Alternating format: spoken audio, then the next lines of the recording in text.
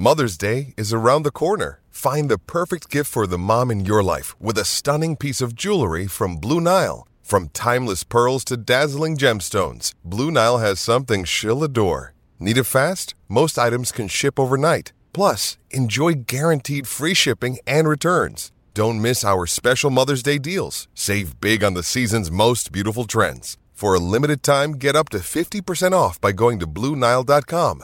That's BlueNile.com.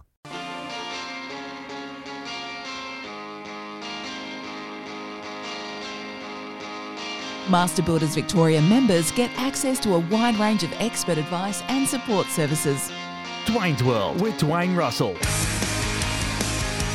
Midday Madness is alive and well, and we're asking you heroes and villains from the weekend in sport. Benny Jones is standing by, but for Werribee Kia awarded National Kia Car Dealer of the Year, where the customer comes first. Just quickly, Greg in Murrelbach, who's got a hero nomination. Greg? Gregory? Come on in, Greg. Oh, Greg, you were there for me. 1300 736 736, the Werribee Kia Open Line, awarded National Kia Car Dealer of the Year. Werribee Kia making buying cars easy. Benny Jones lived every Socceroo fan's dream of being over in Doha, in Qatar, to watch Australia's fortunes unfold in this 2022 FIFA World Cup. And he's a name that you will know well, part of AFL Nation. Used to call all of the A-League on SEN, called Big Bash Cricket as well. Wasn't much he didn't call, did my man, and another Bendigo boy as well. So that makes him even better as a human being. Benny, hello, mate. G'day, Sam. Always good fun chatting to a fellow Bendigonian, and, mate, always a pleasure to, talk Socceroos. And, I guess now the dust has settled. We're all sort of recapping and recalling our favourite moments over what's been just a really amazing 2 weeks of international football. Well, what was yours, mate? Yeah, I mean, having been back in Australia now for just a little on 48 hours, I've sort of had a little bit of time to absorb it all. Look, I just think the way that we responded to that result against France, and particularly in that second game against Tunisia, and being there in the stadium, just so vastly outnumbered by what were some incredible Tunisian fans and their singing and chanting and the noise they made. But knowing that we were playing for our futures, our lives in the World Cup, to score the goal and the manner in the goal that we did, the Mitch Duke flicked header, which is so un-Socceroos-like. We don't see many goals like we that, don't. especially from open play. And to then hold on stoically, that for me was just a real kind of turning point in the tournament. And to be there and sitting amongst 5,000 Tunisian fans, just me and a good mate, the only two in green and gold, it was us against the world. And as the Socceroos proved, they were more than up for the challenge. Benny, the fan experience, I'm really interested to find out a little more about. All the warnings that were coming through, best be on your best behaviour, they don't mess around, the restrictions on this, $100,000 beers, that, and all the kind of information that was coming through. What was your actual experience being a fan in Qatar following the Socceroos around? Yeah, good question. Look, I always have a bit of a chuckle at the be on your best behaviour line, because I would have thought that's a given wherever you go in the world. You're in someone else's country. If only, Benny, everyone knew that. Yeah, I know there are exceptions to the rule, but you want to show that respect. Look, I've never been to the Middle East, and some will argue that places like Dubai and Doha, it's not the real Middle East. Like it's very much the modern world. We know about the vast amounts of money that exist in that part of the world.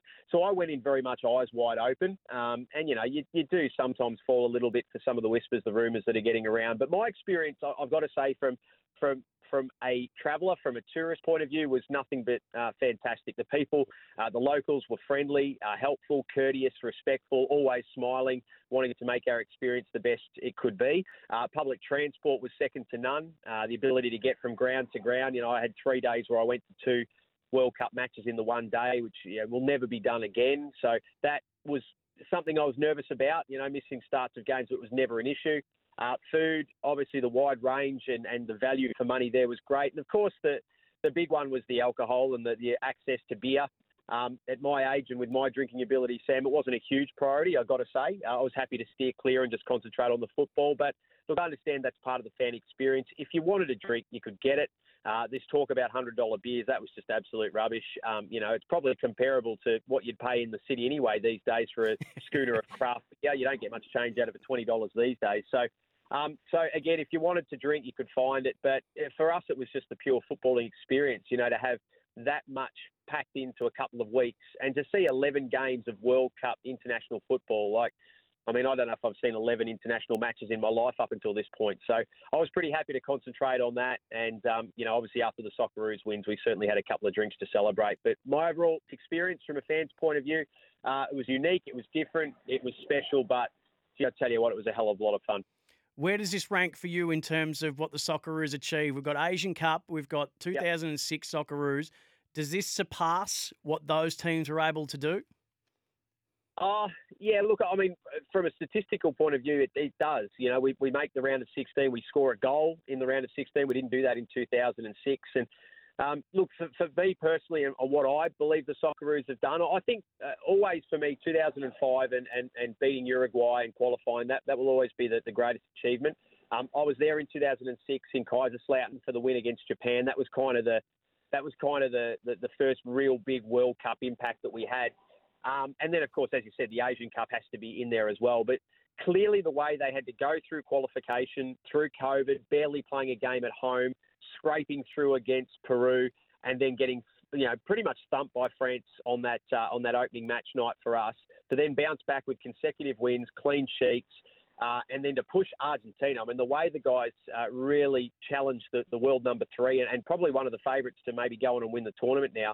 I think we'll look back on the cold light of day and say that it's got to be right up there. It's on the podium. If it's not in the top 2, it's certainly top 3. And, Graham Arnold, for all of his detractors and knockers, and I may have been one in the past, we've just got to dip our lid and say, fantastic the way he brought that side together, the Aussie DNA and the commitment to the cause. Yet we're not as blessed with talent as many of the other nations that are still in the tournament, but as far as working to a game plan and one in, all in, I think you'd be hard-pressed to find anyone that had Australia covered in those departments. Benny, the big question is, how do we capitalise on this in Australia itself with the round ball game? Yeah, it's the $40-odd million question, isn't it? Because I think that's roughly what the prize money is the Socceroos and Football Australia will receive for making this stage of the tournament. In 2006, we saw the birth, the A-League had just been created. We had the golden generation, and we thought, this is it. We're going to see the game springboard to new heights. And there was that sugar hit, there's no doubt.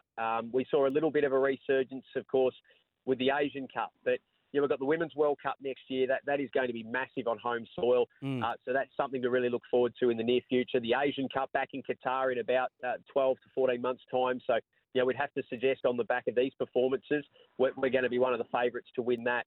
But it gets back to grassroots. I hear a lot of talk about the cost for kids to play these days. That needs to be reduced. Hopefully the government will jump on board, state and federal, and will really invest some money into the game because, as we saw, and Sam, I've no doubt in Melbourne, you felt it, the way that the Socceroos and the Matildas bring the country together, whether you're at a fan site at Fed Square or you're up in Sydney, in Brisbane, in Canberra. I know they were everywhere all over the country. That's something that no other sport, I believe, I might be a little biased, but I don't think any other sport can do that. So now we need to invest and we need to capitalise and we need to convert those Socceroos and Matildas fans into A-League fans and get them to games on weekends and start to really generate a bit of buzz about our domestic competition. Well said, Benny. Very jealous of your experience. Can't wait to hear more about it, my friend. We'll speak to you soon. Thanks a lot, Sam. Always a pleasure, mate. Take care. Benny Jones, and off the text, Benny could steal your job, Sam. He speaks brilliantly. That's from Scott in Richmond. Oh, you'll get no argument from me. He's a star, is Benny Jones. As good a commentator, just about any sport, as you will find around the joint. And what an experience that he had. Your calls, Midday Madness Promise is still alive. So if you call, you get on. So Chris, Rob, Ash, and those who are holding, we'll get to your calls after this.